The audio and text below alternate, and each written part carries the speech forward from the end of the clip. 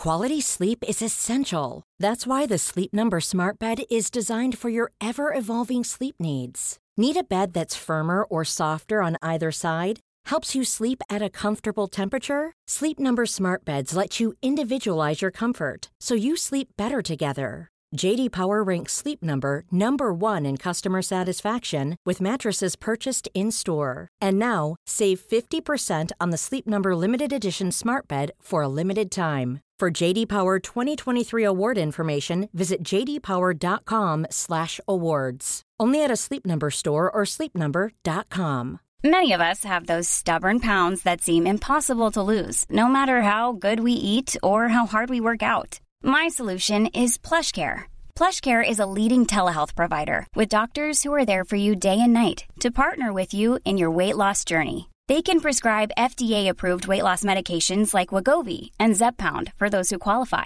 Plus, they accept most insurance plans. To get started, visit plushcare.com/weightloss. That's plushcare.com/weightloss.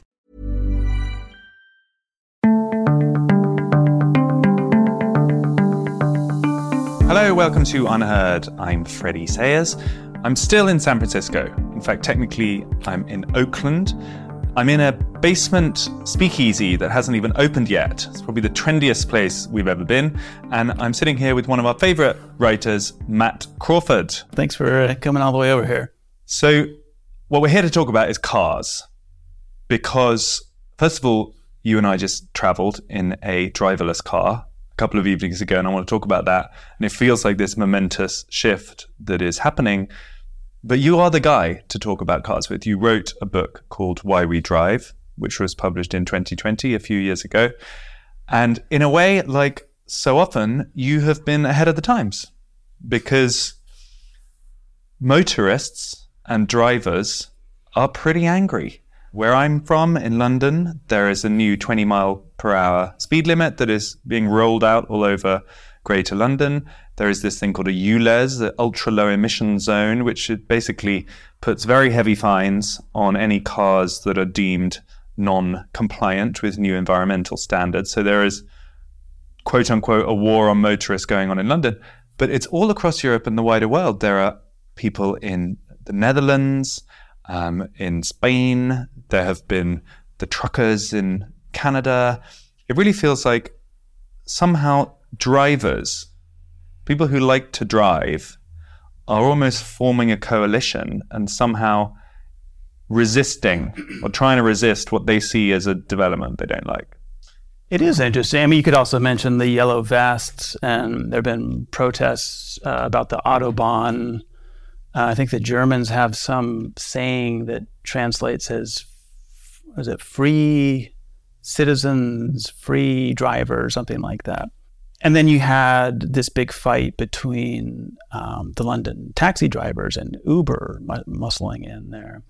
It does seem like people's attitudes about driving have gotten a bit prickly, as though the political authorities that regulate it somehow lack legitimacy. Somehow a lot of these populist energies have gotten focused on the automobile, and conversely, as you said, a lot of kind of regulatory enthusiasm is now looking at the car with a kind of determination. Skepticism. Yeah. So let's go back to your book for a moment, because I feel like quite often this is framed as a class thing, and drivers are presented as some kind of backward, hokey engine people who are probably have all sorts of unsavory political views, and therefore if life becomes more inconvenient for them, it's probably a shift in the right direction. It kind of feels like that.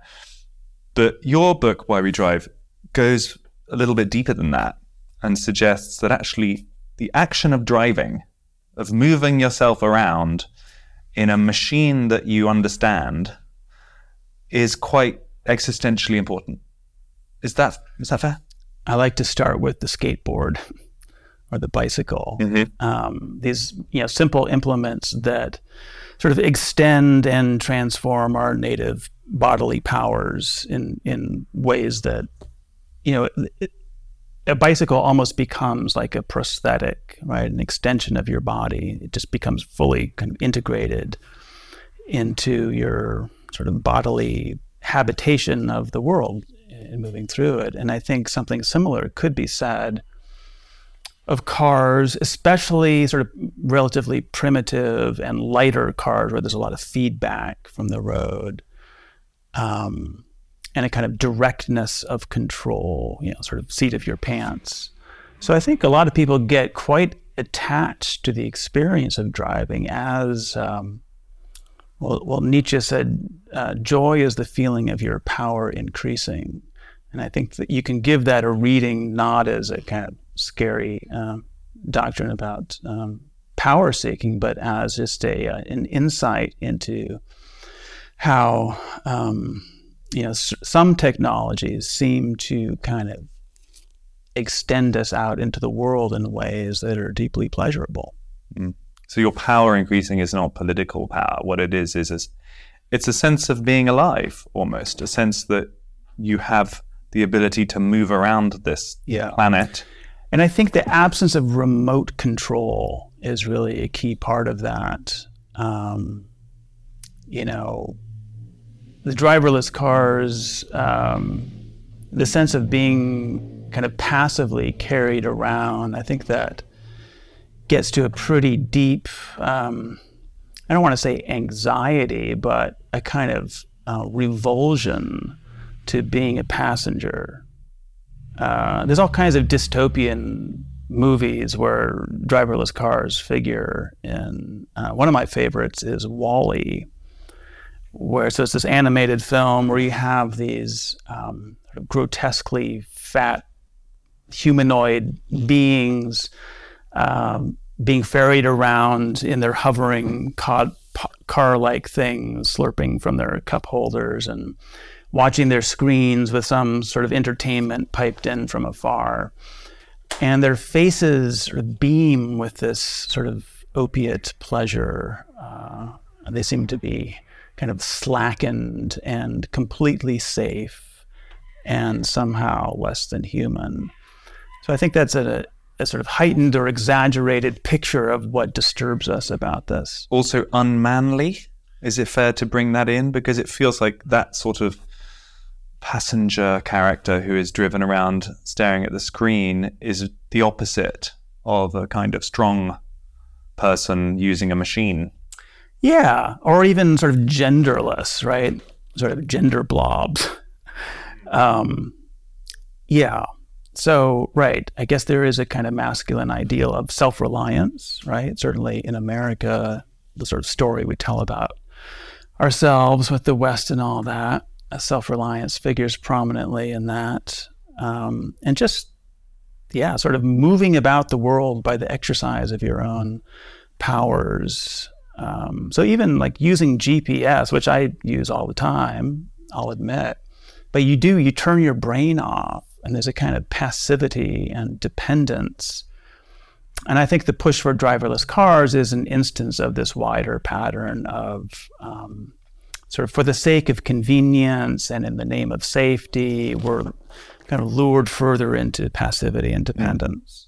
So there's a sort of line that you cross then where a technology stops being enhancing and making you more capable, more powerful, more alive, and starts to be reducing, making you more dependent. I just want to try and identify where that line is, because you said you start with the skateboard. That makes complete sense. Like you can imagine someone going fast down a hill on the skateboard, feeling alive. And then what you talk about is a kind of car with a comprehensible machine where you're getting feedback from the road and you're in charge of driving it. I guess you could fix it at home or on the road if it broke. You know how it functions.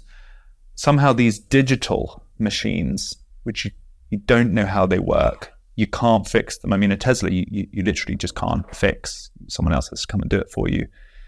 Already takes us on the road to a driverless car. What's the line? Well, I think the intelligibility is a crucial thing. Can you sort of by inspection sort of at least imagine how the thing works, and does it invite your intervention? Does it invite the effort to understand it? Or is it just completely opaque and sort of, like the shimmering obelisk at the beginning of the film 2001 that the humanoids are all entranced by? I think, sort of being master of your own stuff, there's a deep intellectual pleasure in taking things apart and trying to understand them. I think that's a kind of quasi-philosophic impulse, tinkering. But the other feature that I think really kind of rubs a lot of people the wrong way is this idea of remote control. So it's not so much that it's digital. I mean, conceivably, you could become an expert coder in the various software systems that run the car and such. And it'd be tough with a Tesla, I think. Sure. I mean, but still, I think what people don't want is a sense that they're somehow geared into this kind of bureaucratic machine that stands behind the technology, that the matrix. Yeah, right, exactly. So, and that's not a merely science fiction-y kind of idea these days. It's real. It's real. So actually, potentially some of those older cars that people are now, they're not being nudged away from using, they are being compelled to stop using them in London because there are very substantial fees just to drive one. So if you have a non-compliant 10-year-old car, whether it's £11 or £17, it's unreasonably expensive, so you just can't use it on a daily basis. Those machines are potentially the good ones in that they are enhancing people's agency and, faced with some kind of crisis, which is always at the back of people's minds, and particularly at the moment when there's so much instability and hazard, those old cars will still work. You can still drive yourself from A to B if you can get fuel, but your Tesla or your electric car, and certainly your driverless car, just won't. Right, because they can be disabled remotely. So we saw with the trucker protest in Canada, you had this political action that was sort of mercilessly crushed by, seizing the bank accounts of people who contributed money to them. And I believe, I could be wrong about this, but I believe it was shortly after that the Canadians, I don't know if they passed the bill or at least it was floated to mandate that all trucks be remotely shut-offable. So you can see there that there's a political taste for, preventing any such occurrence again and again. This is one of these instances where I think a lot of Western leaders look to China somewhat enviously as a control society, and given the just kind of metastasizing systems of surveillance and control in our own society, the car, as it has been thus far, sort of stands out as, kind of, a last reserve of some kind of capacity to stand alone. And again, careful what you wish for, because the flip side of that is if you can turn them all off, someone else can turn them all off. I mean, the wartime scenario, we know that Teslas are largely dependent on Chinese production facilities. It doesn't take a huge amount of imagination to think that this could be dangerous. If a central point of control could actually move everyone's cars around or turn them all off or drive them into each other, it's a danger. Yeah. And at least in the US, we don't have nearly the electrical grid that you would need to charge all these cars according to the vision of this being laid forth. And of course, building that infrastructure isn't glamorous politically. And the whole green energy mandate is this massive, I think, diversion of investment to sort of party-aligned actors that will tend toward energy poverty, which will hurt the working class and the middle class. So all these things are kind of part of this larger phenomena of, I think, transportation policy and energy policy being captured by a kind of a party state, as I call it. But even just physically, electric cars pretty much contain you within a city or within the confines of where there are sufficient charging points. That romantic foundational vision of America with the huge open road, interstate travel, driving west. None of that is really possible. When shit gets real, you're going to want to be able car. to hit the road and get the hell out of Dodge, right? So, I mean, but that really is, it's kind of almost sounds comic when you say it. And I think some of our metropolitan viewers in European cities might think that sounds, funny, like a pastiche of American sense of freedom. But actually, it is true. And people do worry about that. And I think that spirit is very much still here. Yeah, I think so. The American cowboy is ridiculous. Yeah. So this leads us to the question of what we should actually do about all this, because we all live in the world in 2023. These technologies are everywhere. My suspicion is the driverless travel that you and I experienced, I wouldn't say enjoyed a couple of days ago, won't be the last. Probably that technology will succeed. What is a real life practical rebellion? And how will it not just seem straightforwardly reactionary, Luddite, easy to dismiss? Like, what should we do? What kind of cars should we drive? Well, I think the first thing to notice is just this feeling of futility that people have about putting up any kind of resistance, right? I mean, in San Francisco, you have these sort of street guerrillas putting cones on the driverless cars to paralyze them. And you have quite a few cases of them impeding emergency vehicles because they stall out and they have to be rebooted and such. But, just earlier this month, the California Public Utilities Commission approved to have these driverless cars on the streets of San Francisco in large numbers. Turns out, one of the 4 commissioners is former general counsel for Cruise, the General Motors version of this. So I think, hovering in the background here is this sense of a corporatocracy where the will of citizens is really doesn't come into play. And in fact, when Pew polls people about their attitudes toward driverless cars, majorities of them are not interested. They're suspicious of it. They prefer to drive themselves. So this is not in response to consumer demand. It's a kind of for-profit social engineering, you might say. It's also, speaking of, that guy sounds like he was driving himself, I would say. Not necessarily safely, but there's also this sense of a kind of elite idea of progress. Yeah. Which is otherwise known as inevitable change, that if you are the wrong side of it, makes you a bad person. And that this technology is part of what they see as progress.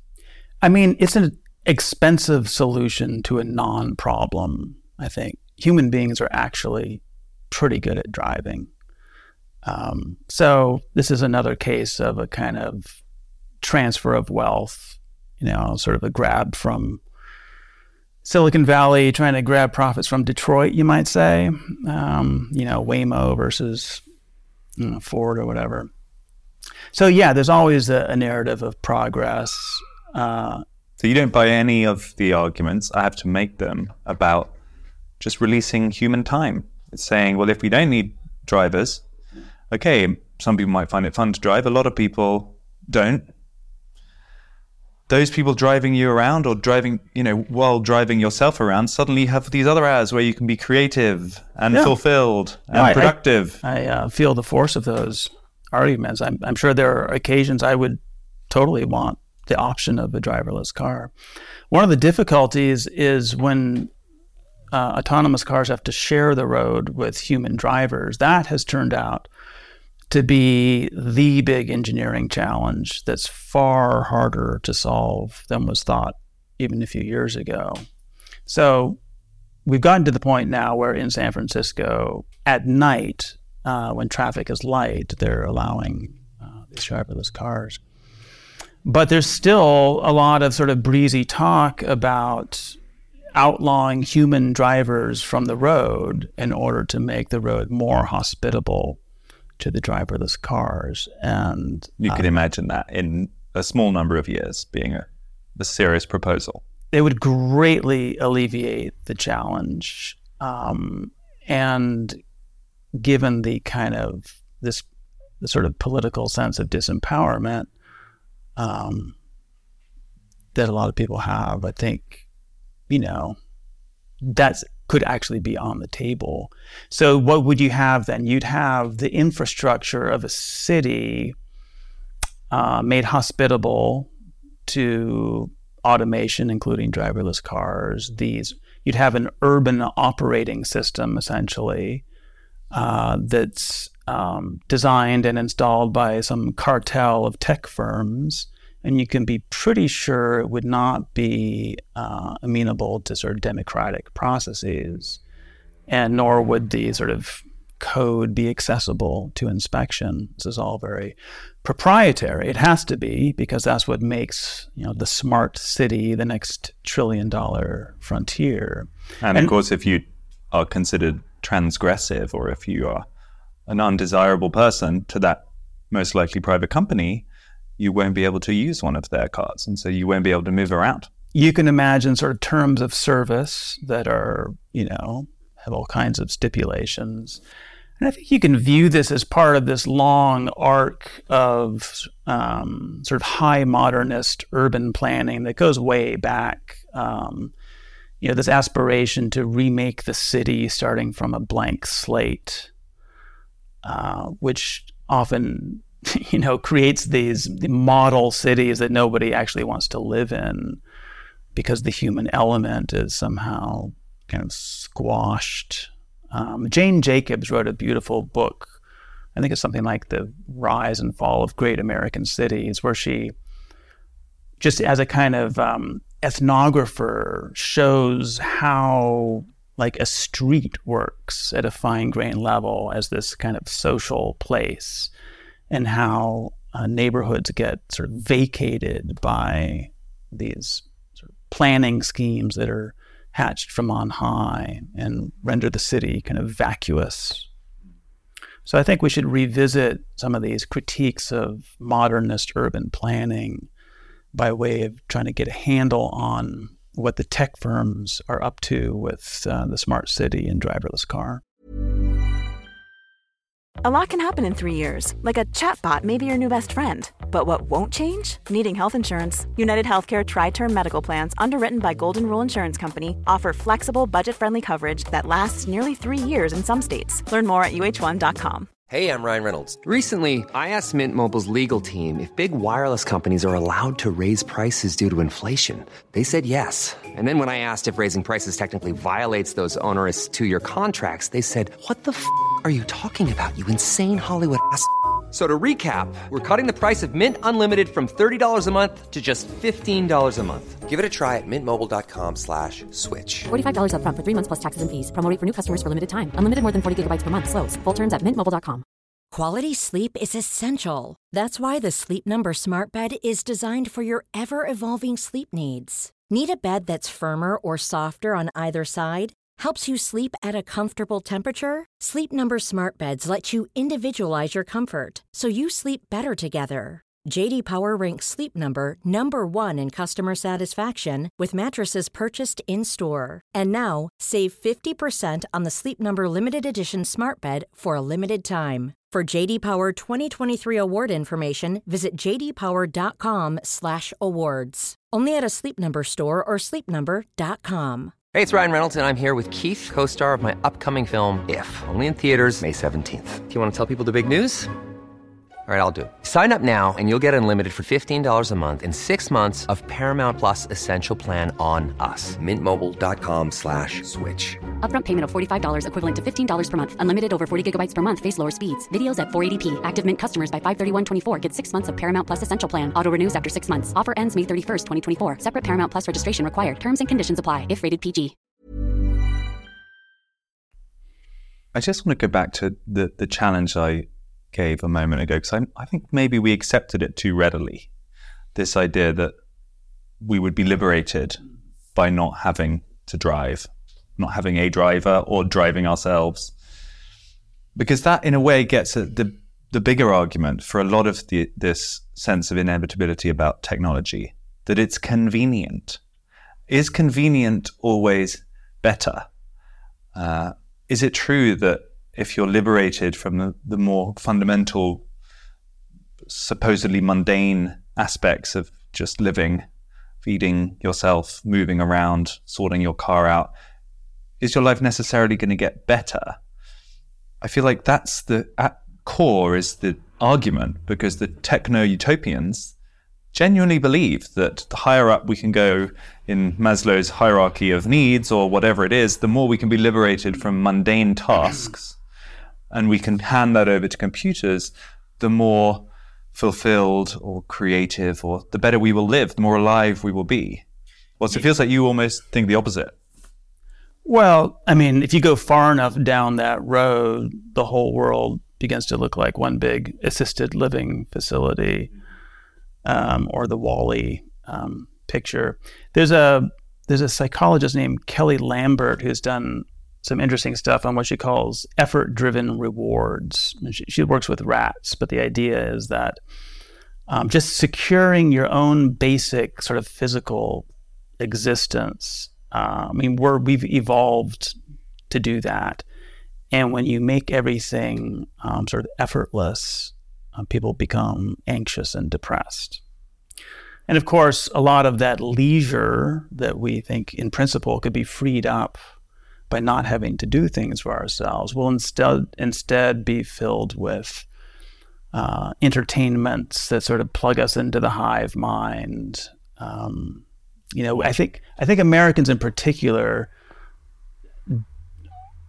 don't really know how to do true leisure, a true sort of Sabbath, a time of repose. We tend to fill up everything.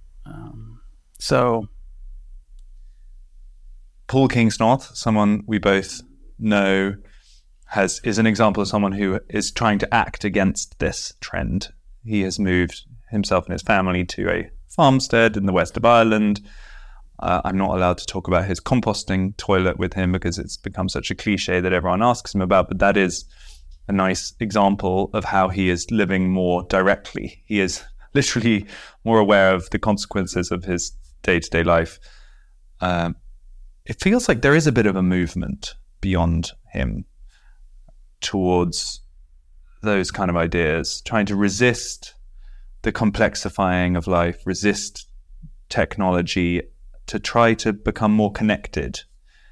Is maybe that's something that we should think about, this idea of the spirit being fed by being more connected to the earth, more connected to nature, and the sort of physical reality of living in the world as a pretty much spiritual source. Well, this is the perennial thing, isn't it? The sort of romantic back to the land or back to nature kind of revolt against not just technology, but technocracy, I think. The entwining of these systems with, I was going to say government, but it's even hard to say what is government these days. I mean, we're governed in all kinds of minute ways by, the platform firms, tech firms and such. And the very idea of sort of governmentality has become so sort of devolved and diffuse.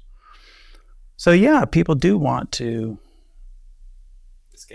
escape it, to rehumanize themselves. I guess for some people, it's back to the land. Land, of course, is scarce and expensive. For some people, I think it's tinkering and trying to get a handle on their own sort of material existence and become self-reliant in various ways. You have people homeschooling, just trying to unplug from what feels like a voracious Borg that feeds on individual agency. Is there a good version of that and a scary version, do you think? It feels like for some people the answer is pretty much to burn it all down. And you do get a sense that there are people who see the only way out of this as destroying the Borg, which sounds a little bit violent. It sounds like it could lead to future tensions, and to put it mildly. I'm thinking of Fight Club. Is that what you're thinking of? There is a sort of what to some people would be quite frightening idea that if there are enough people who feel alienated, enough people who don't like the technology, don't like the supposedly sophisticated life, that they're going to somehow come with pitchforks and destroy it so they can go back to a simpler way of being. Do you think we should worry about that? I don't see much prospect of the pitchforks coming out. We're too well entertained.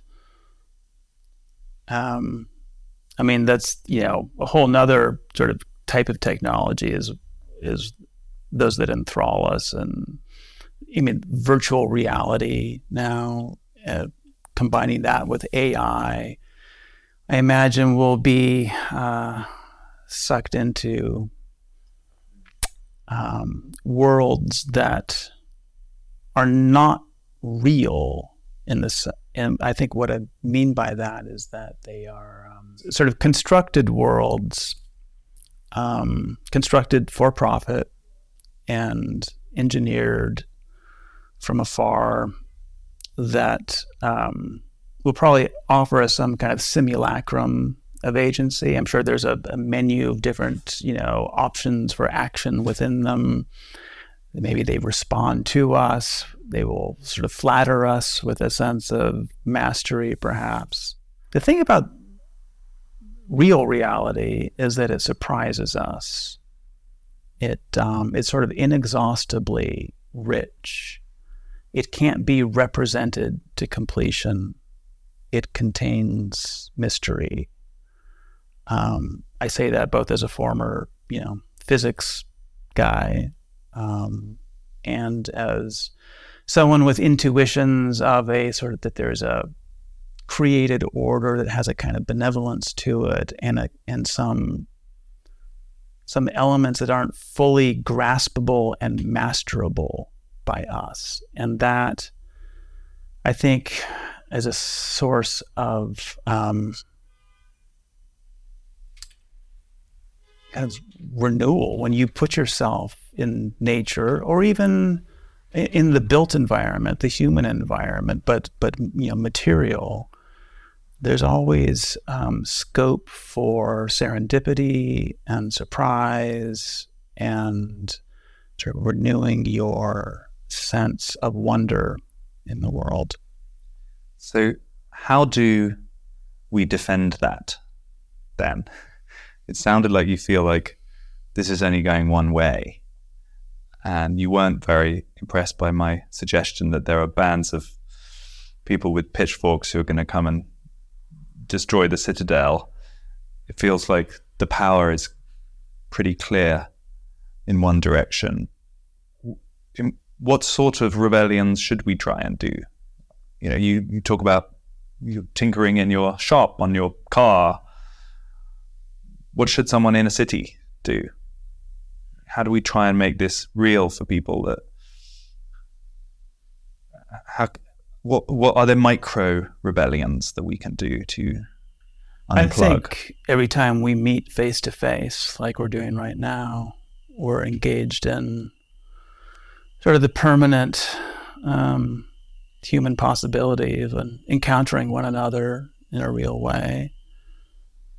And I think that will always be available to us. I think we get a little too maybe doomerish about the Borg, because in fact, the ordinary pleasures of existence and of sociality remain available to us. And I think we have to, throw ourselves into that with courage and hope. To bring it back to the car, we started off talking about all these political rebellions that seem connected to motorist groups. Maybe this is one such moment where there is actually a political fight that's worth engaging in. Maybe those people should defend their right to drive whatever cars they want. Maybe that's realistic. That's the kind of rebellion that's not burning down anything. Right. It's more like a line where you say, actually, I'm going to keep my car and I'm going to drive it. Yeah, sign me up. Should we formally encourage everyone to... We hereby inaugurate the Freedom to Drive movement. Send your contribution to the number below the screen. To Unheard, Matthew Crawford, thank you so much. Yeah, it was a pleasure. You heard it here first. The Freedom to Drive movement has been inaugurated here in a basement in Oakland. That was great. Thank you to Matt Crawford, and thank you to you for watching. I don't know if any of that resonated with you, but it certainly did with me. And thanks for tuning in.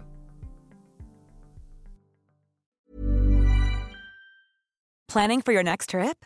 Elevate your travel style with Quince. Quince has all the jet-setting essentials you'll want for your next getaway, like European linen, premium luggage options, buttery soft Italian leather bags, and so much more. And is all priced at 50 to 80% less than similar brands. Plus, Quince only works with factories that use safe and ethical manufacturing practices. Pack your bags with high-quality essentials you'll be wearing for vacations to come with Quince. Go to quince.com/pack for free shipping and 365-day returns.